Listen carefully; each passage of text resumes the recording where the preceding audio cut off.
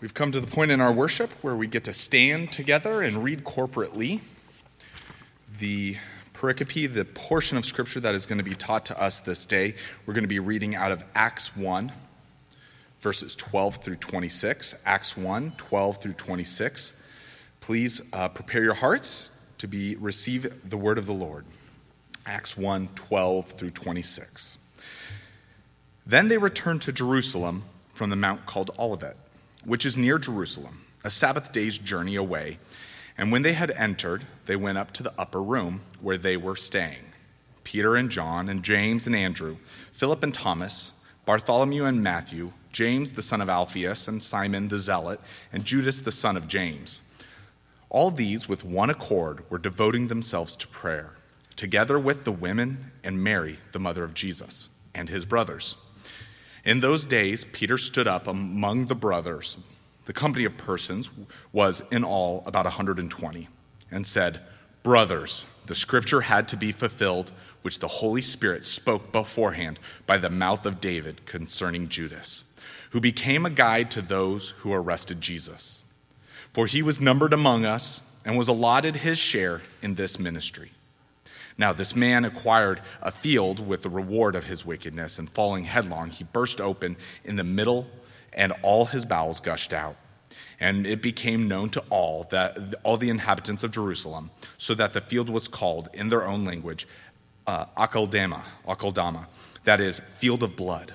For it is written in the book of Psalms, 'May his camp become desolate, and let there be no one to dwell in it.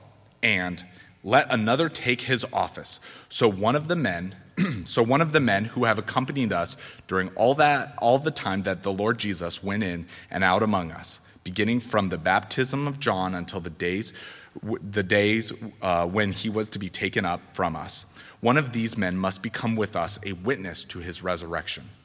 And they put forth two, Joseph, called Barsabbas, who was also called Justus, and Matthias. And they prayed and said, "You, Lord, you know the hearts of all. Show which one of these two you have chosen to take place in this ministry and apostleship, from which Judas turned aside to go to his own place." And they cast lots for them, and the lot fell on Matthias, and he was numbered with the 11 apostles. May the reading of God's word be blessed to your hearts. You may be seated.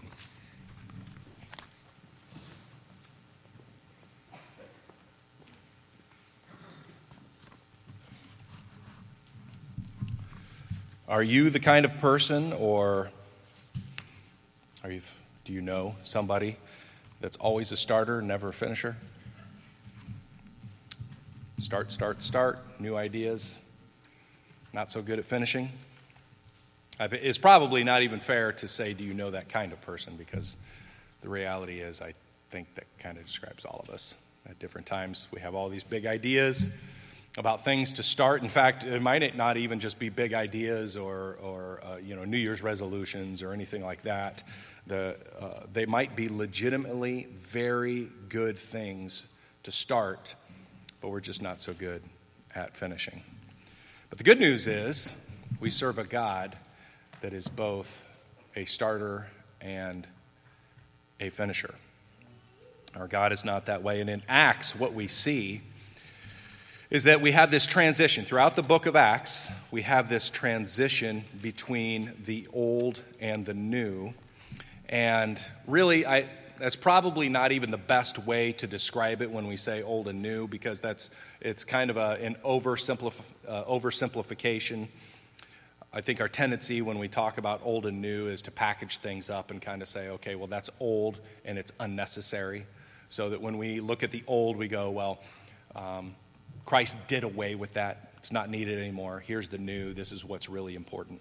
And so by saying old and new, we end up focusing on the new really at the expense of the old. And I think the better way to look at it is we are looking at what Christ fulfilled and then what has been inaugurated. And so we see in this New Testament church age certain things that have taken place and that continue to go on as a result of the fulfillment, and things that have ended as a result of the fulfillment as well. And so when we look in the book of Acts, what it's doing is it's unfolding for us the logistics of that transition. Based on what Jesus did in his life, death, and resurrection, he fulfilled much of what the Old Testament pointed to, that then resulted in the ending of some things and the change, not the ending or pushing it into the past, that it's never going to take place again, but new things in a new and richer way. And in Acts, we get to see how that plays out. In other words, we're kind of seeing how the sausage is being made. We get to see God's process a little bit. If you're anything like me, there are many times in Scripture where you read stuff and you just wonder, wow, you question things, or you just wonder about, you speculate about things that Scripture just doesn't talk about how something played out, and you kind of wish you knew, because if you were there, then you would just kind of know how those things happened. And of course, Scripture has everything that we need for life and godliness. But what's neat is actually in the book of Acts, it does that very thing for us. It actually unfolds. We get to see, we have a front row seat, we get to see how this transition is taking place from kind of that old, or what it is that Jesus fulfilled and that no longer is going to continue forward, and what is fulfilled is going to sprout something new and healthy that's in a different way going forward. It's always important for us to remember that even though we are looking at what's taking place and this idea of process, I'm using words like process, but for God stands over time. He's not bound by time. He stands over all of history. And yet, for us, even though God is over time and doesn't have those constraints, for us, everything is rolling out in a chronological sequence. It's happening in a particular order. And so God, in his design, in his process, is making these changes in that chronological sense. And so what I'm hoping to show you here is that what God started before, he is continuing through the process that he has designed, and that, of course, we know that God is a finisher. And so from this vantage point of time, specifically of this time that the apostles are in Jerusalem, this time that they have been told that they need to stay and to wait, we're going to look at what was necessary, according to Peter, and what is necessary. What was required to happen and what is required to happen, both past and then in present. So I'm hoping that today, despite all this sickness and stuff that's going around, I'm hoping you're mentally agile today, because we're going to move a little more fluidly through this text. We are looking specifically at Acts chapter 1, verses 15 to 26. And I had PJ read starting a few verses earlier, and I'll point out to you why. But we're going to move around this text a little bit. We're not just going to go in a linear sense, right from top to bottom. But I'm hoping that you will stick with me, and you'll be able to see why I'm going the way that I am, and kind of how this is packaged together. Now, let's dive in here, and one of the things I want to point out, and if you've been here any length of time, you've probably heard Pastor Nick or you've heard me talk about how the authors of the Scriptures frequently use literary clues. There are things within the Bible that they intentionally, or to use maybe a modern reference, that it's almost like Easter eggs that are in the language of Scripture and bear themselves out, particularly in the original languages. And then when you see those, you realize there is a pattern inside there, and those patterns are completely intentional. We have that with us here today in this portion of Scripture in two different ways. And it's in the detail of the language. So, if you'll look at verse 16, this is what Peter says. Brothers, the Scripture had to be fulfilled. Now, I know I got to geek out just a little bit here, but if you'll stick with me, the phrase that Luke is using here, or that's being translated, the phrase that is translated by the editors of the ESV to say had to be fulfilled is actually a single Greek word. And their choice to translate it as had to be fulfilled, there's nothing wrong with that. But the word, it's helpful to know the actual Greek word itself, because that word is frequently translated into English, it was necessary. So, if you think about this for just a moment, and you go, okay, well, the ESV translators chose to put had to be fulfilled. I'm saying that particular word is frequently translated as it was necessary. So if you just put it in the past tense, it is necessary. So if you put it in the past tense of it was necessary, as far as English, how much difference is there between had to be fulfilled and it was necessary?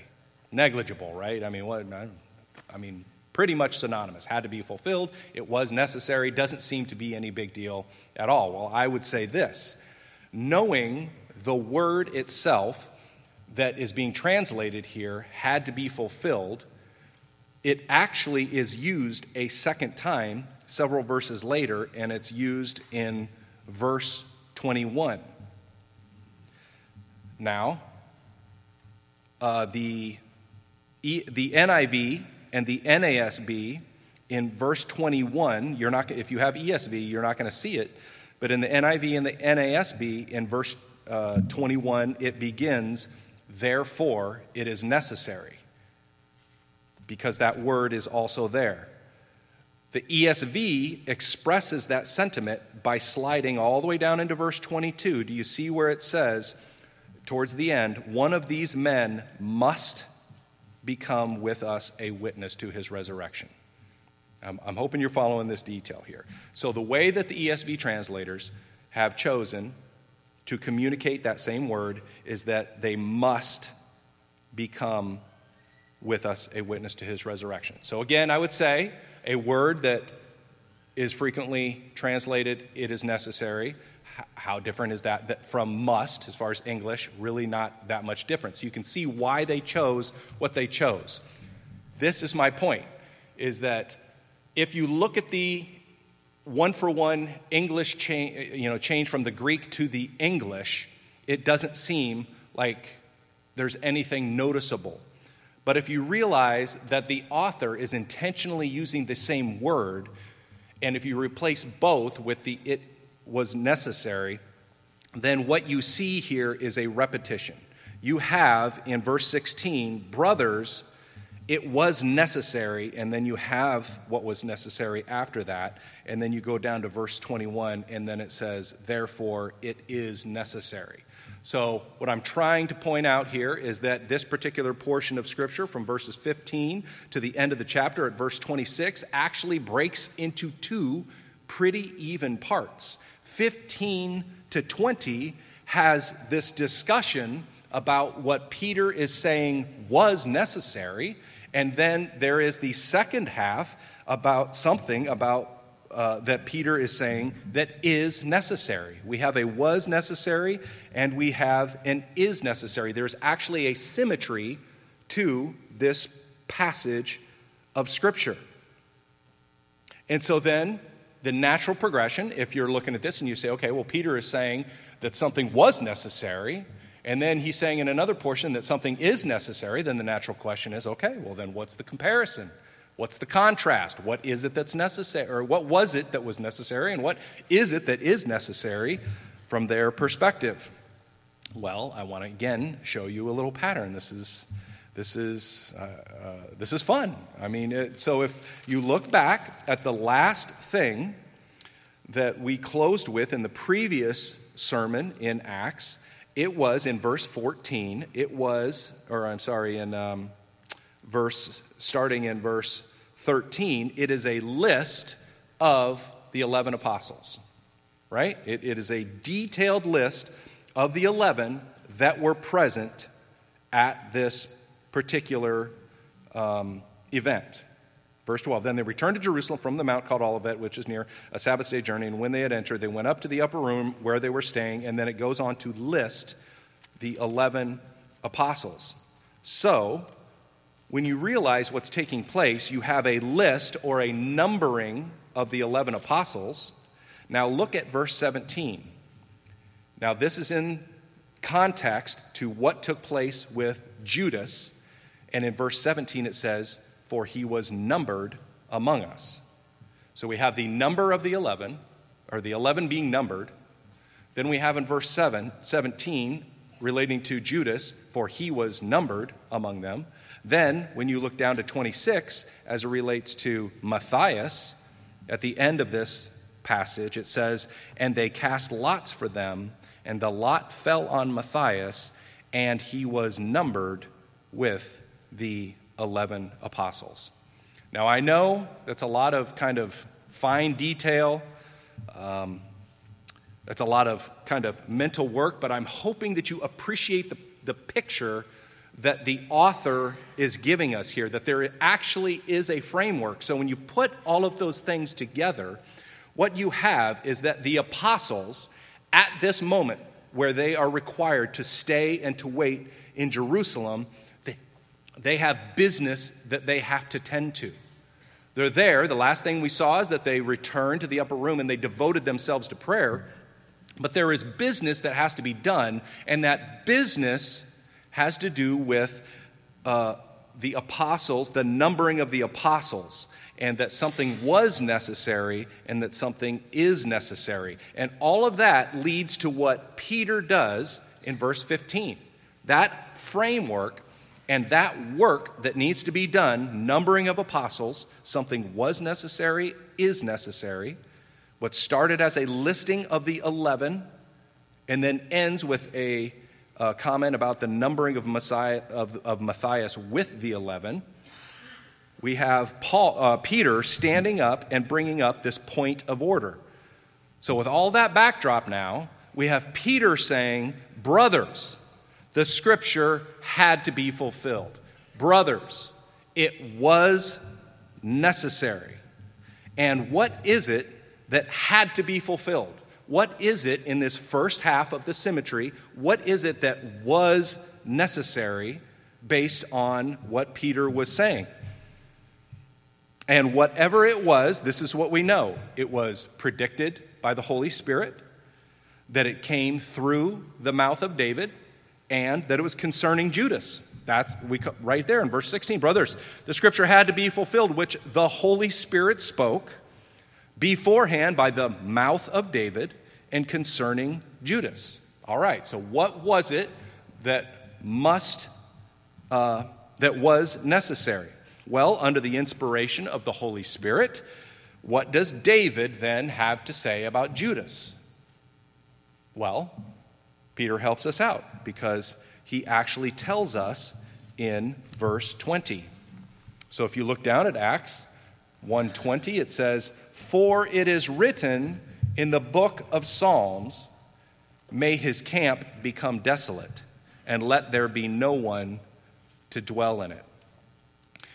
When I was going through the Gospel of Mark and we got to the Passion narrative and you know those days leading up to Jesus' humiliation and then ultimately his crucifixion, you know, there were a number of Old Testament prophecies that pointed to Judas's betrayal. And then there, of course, is the explicit account of his betrayal. There were allusions in the Old Testament that pointed to the betrayal of Jesus. But this particular quote out of this psalm does not have to do with Judas's betrayal of Jesus. It actually has to do with his judgment. So, what Peter is saying is that what was necessary was that there must be judgment on Judas for his betrayal. The psalm that Peter is quoting here, where he says that actually, is Psalm 69. And Anytime there is a quote in the New Testament, or for that matter, even when the New Testament quotes the Old, or for that matter, when the Old Testament quotes the Old, it is always crucial that you look to see what was the context of the quote. What was its original context? Don't just take the quote and look at it in the context it's being used. So in this case, in Acts chapter 1, it's important to always look back and go, okay, well, what is the baggage that quote brings with it out of the Psalms? So Peter uses this quote. That quote comes from Psalm 69. And Psalm 69 is a lament against the enemies of God. Plural, the enemies of God. And specifically in this psalm and in David proclaiming a lament against these enemies, he names the enemy those that gave sour wine to drink. And so we see this connection. There's a messianic connection. We see that this is an ongoing and this detailed lament against God's enemies, a call for judgment. And then I'll even kind of point out verse 26 in Psalm 69, for it says, so think about this for a second. David is calling for judgment against a particular group. And in verse 26 it says, for they persecute him whom you have struck down, and they recount the pain of those you have wounded. And if you think about that for a minute, if you don't know the story of Christ, that almost doesn't make any sense. Why would there be a lament? Why would there be a call for judgment by God against somebody that God has struck down? For they persecute him whom you have struck down. And he's calling for judgment against those that recount the pain of those you have wounded. But we know the story of Christ, and because we know that backdrop, we can look at that and go, okay, this is tied to the Messiah. Because, yes, it is all within God's will that Jesus Christ was going to be crucified and that he was going to die. And we know from Mark 14:21, it says, for the Son of Man goes as it is written of him, but woe to that man by whom the Son of Man is betrayed. It would have been better for that man if he had not been born. And so there's that sense that, yes, this is all under God's good providence and his sovereign will that this is going to take place, but woe to that man by whom it comes. And that is associated with this same psalm where in verse 25 it says, may their camp be a desolation, let no one dwell in their tents. Peter is essentially leveraging the full weight of the judgment of this psalm, of Psalm 69, of everything that David is saying in his call for judgment against the enemies of God. He is leveraging the weight of all of that against Judas. He is bringing that to bear, that because of Judas's betrayal, it was necessary that this judgment take place against one of them that was numbered among the apostles. And how did that bear itself out? Well, we know that Judas went to the chief priests. They gave him 30 pieces of silver to perpetrate, to carry out that betrayal. And according to Matthew 27, he acknowledged that he betrayed innocent blood. And what did he do? He went to the temple and he threw the 30 pieces of silver into the temple, and he went and he hanged himself. Now, presumably, the chief priests then took that money and they purchased this lot of land, this lot, where Judas, where we get the account in chapter 1, in Acts chapter 1, where it says, now this man acquired a field with the reward of his wickedness, and falling headlong, he burst open in the middle, and his bowels gushed out. So what we can assume took place is that the chief priests took that money, they went and bought this field where Judas hung himself and where this gruesome suicidal scene took place, and they bought that and perhaps even put it in his name, put it in Judas's name, but it was they did not claim the money. They did not want the money. And the reason they didn't want the money is because they knew that it was blood money. And this is why it became known as Akeldama, that is the field of blood. So all of in fact, right there in verse 19, it says that all of Jerusalem knew it. So Luke, in authoring this, he actually does the reader a favor, because at that particular time, all of them knew it. Everyone in Jerusalem knew what Judas had done, how he had died. But he goes out of his way to describe it here and say that the field was called in their own language Akeldama, which is field of blood. And that's not because of the gruesome or bloody way that Judas died, but because it was purchased with blood money. So you can see here that as spoken by the Holy Spirit through the mouth of David, it was necessary that he bore the punishment, and that the psalm that David is referring back to, where it says, "May his camp be desolate and there be no one to dwell in it," we now have that quite literally being a plot of land where Judas hung himself, where he fell, his bowels gushed out. It's purchased and turned into a cemetery for foreigners. So it is, by definition, desolate, and it is a place where no one will dwell. So there's a very literal fulfillment of what it is that Peter said must take place. And then if you look in verse 20 there, you see the and so we have actually two different psalms that Peter ends up quoting. After he says, "May his camp be desolate and there be no one to dwell in it," we have and then he quotes another psalm, "Let another take his office." So this is why I was saying I think it's particularly helpful what the NIV and the New American Standard Bible have done right here, is because in verse 21, in those translations, they immediately put what the Greek word is right there. They immediately put, "Therefore, it is necessary to choose." So right on the heels of what Peter is saying is necessary, or what of the quotation Peter uses of the psalm, they say, "Therefore, it is necessary." So again, if Peter is quoting from another psalm, what do we need to do? We need to look back and see, all right, so what is the context? What do we know about this particular quote? We know that it is coming from Psalm 109 and specifically from verse 8. And again, this psalm is an individual psalm of lament that details out the judgment that needs to take place.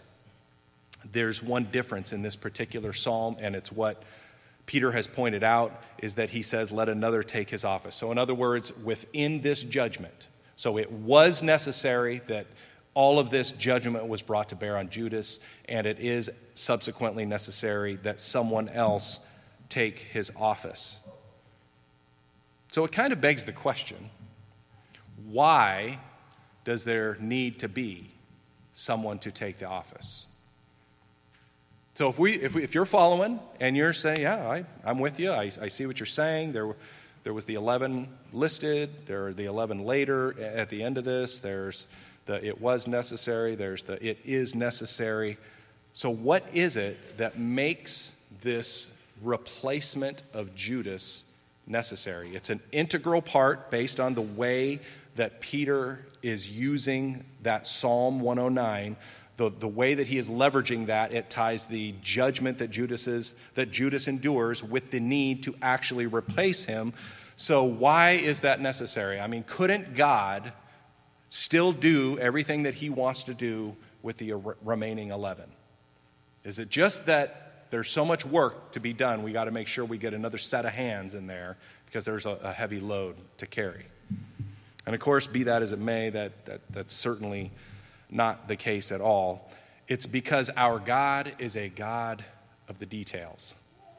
Our God is a God of the details. What he started in the Old Testament, the design that God created in the Old Testament, needs to continue. He is seeing through down to the very end.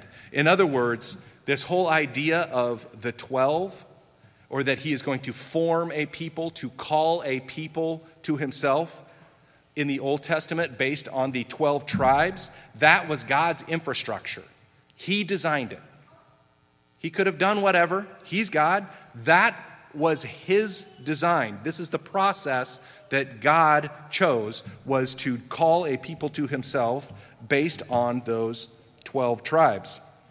And then the logistics now are what we are here to see. We actually get a peek behind the curtain of what takes place when the judgment that was necessary was poured out on Judas. Now they must replace his position with somebody else, and it doesn't require, for God's infrastructure, for the new church that he is going to create, he does not need 12 ethnic representatives. He needs 12 apostles.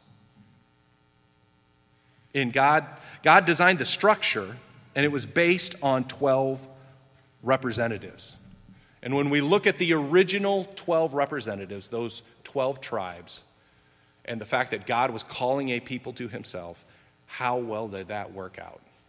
Not well at all. He had those patriarchs, we have the 12 tribes, and then the chosen people that result from that design end up becoming so corrupt that it's those very people that are the ones that crucify Christ.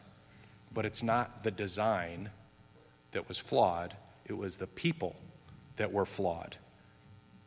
God's design continues to be what he chooses to use at this particular times. Therefore, Jesus comes down, the Son of God comes down, demonstrates that he himself is the true Israel, and puts back into play God's design.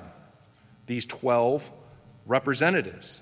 These 12 representatives are going to be the foundation of the new people that he is creating, a new people under a new covenant.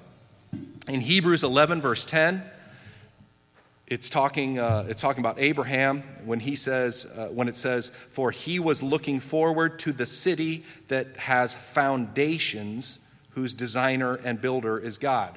So are you picturing this? God is the designer and the builder. He's got a foundation, a particular foundation. He says, this is what my foundation is going to be. Ephesians 2, 19 and 20. You are fellow citizens. So this is talking about those of us within the church, God's children. You are fellow citizens with the saints and members of the household of God, built on the foundation of the apostles and prophets, Christ Jesus himself being the cornerstone. And then when you just keep right on moving all the way to the end, we get to Revelation 21, verse 14, and it says, "And the wall of the city had 12 foundations, and on them were the 12 names of the 12 apostles of the Lamb." This is God's design. The 12 representatives in the Old Testament, being the 12 tribes, are now being reconstituted in a new way, not in ethnic Israel, but with 12 apostles of God's choosing to establish and to reconstitute the system, the design, the process that he had in place to complete his perfect plan. Of course, with Jesus Christ being the cornerstone. So we see that Jesus is the cornerstone. We have this need, what is necessary for them at this time, the business they must tend to while they're there in Jerusalem before they leave.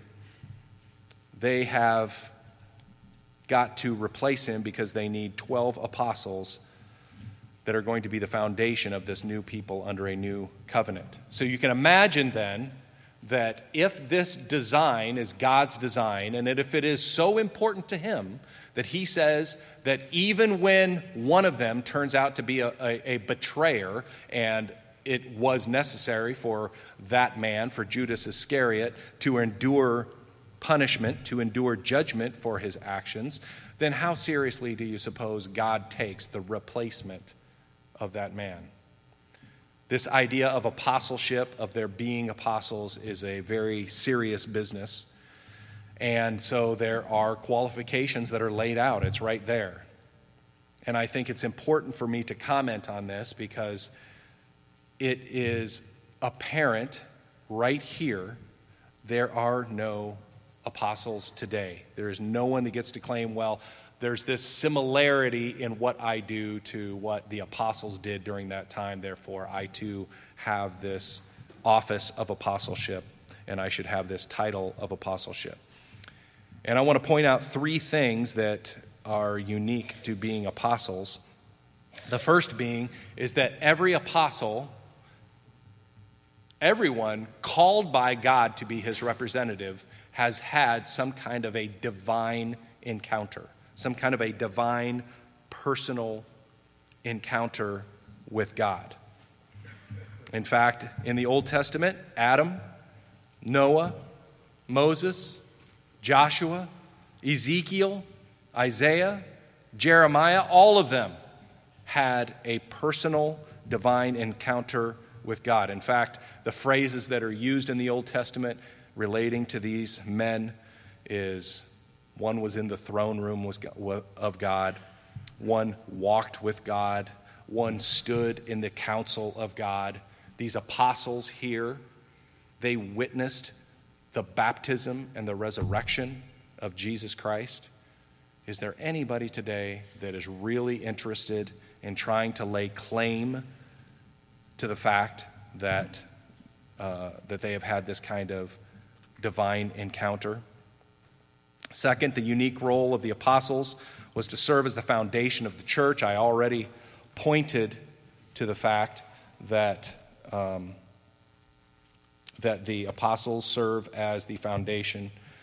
And going back to Ephesians chapter 2 and starting there partway through verse 19, it says, "But you are fellow citizens and the saints of the members of the household of God, built on the foundation of the apostles and prophets, Christ Jesus himself being the cornerstone, in whom the whole structure being joined together grows into a holy temple in the Lord. In him you are also being built together into a dwelling place for God by the Spirit."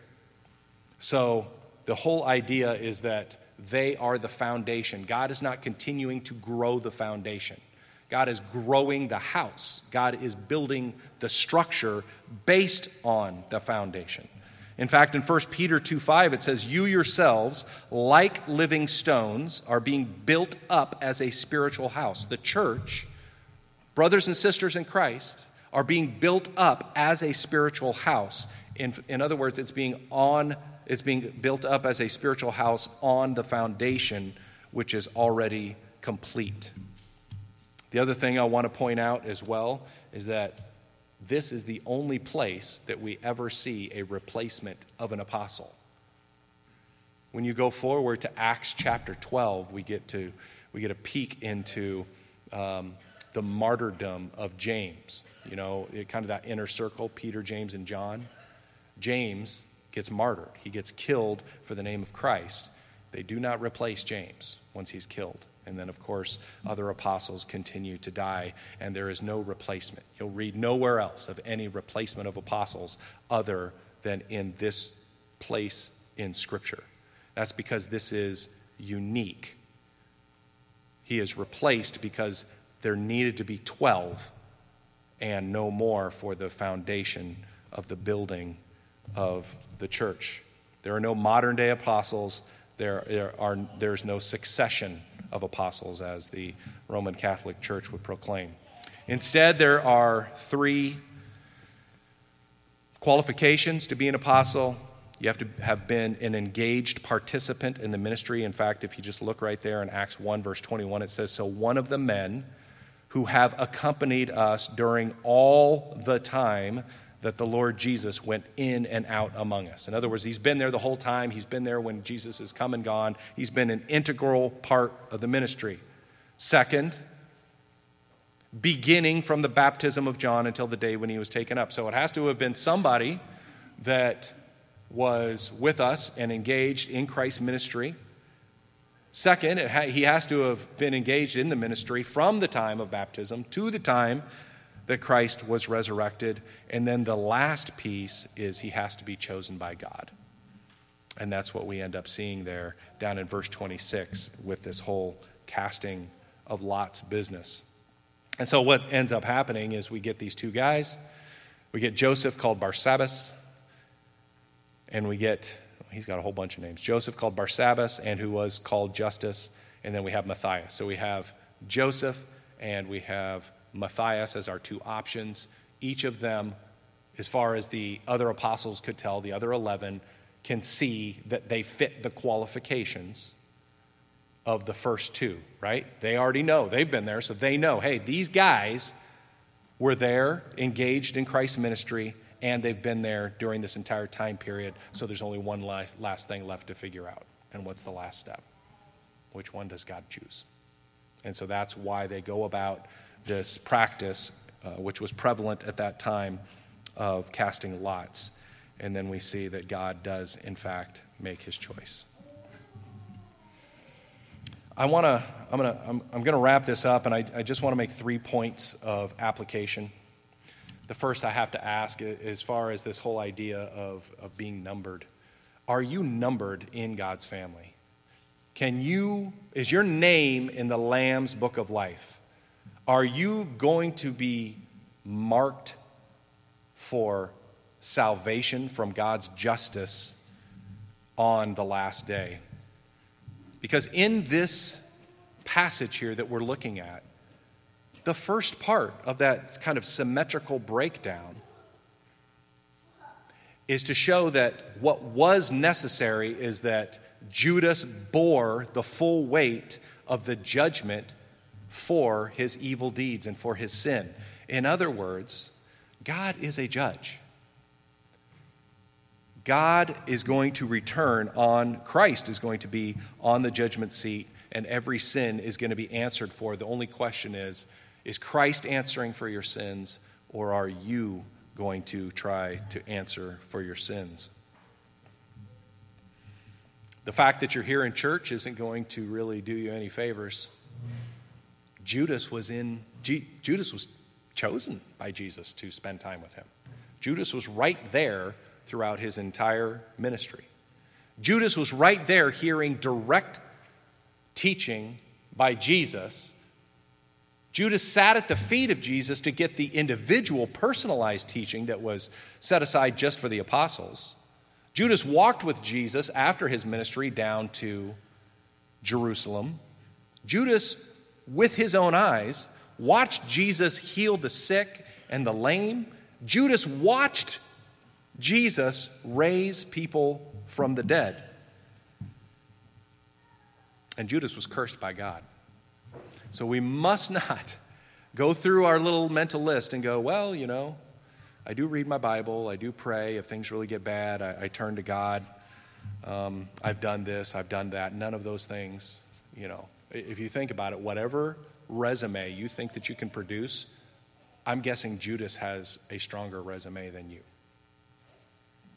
However, even though no amount of church attendance or Bible reading or prayer or good deeds are going to save, we know that salvation is in Christ alone, because Judas didn't have that. He didn't have the salvation that comes through Christ alone. Second, it's sad but true.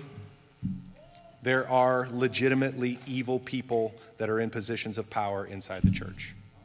That's a fact. There are legitimately evil people inside churches that bear the name Bible, Christian, Covenant on their sign out on the street. There are bully, unfaithful, manipulative men in positions of power inside the church. But I think we need to remember a couple of things. First of all, Judas was selected by Jesus to serve his purpose. None of this is out of God's control. And so they are in the position that God has given them to be in, and everything in Judas's life or the betrayal that he ended up perpetrating was ultimately turned to God's glory. It was used for God's glory. So it's important for us to remember that even though that is a reality, that there are sinful men in positions of power within the church, that none of this is outside of God's control and that he is going to use it to his glory. And we can also remember, but woe to the men by whom that glory is achieved. God will not be mocked.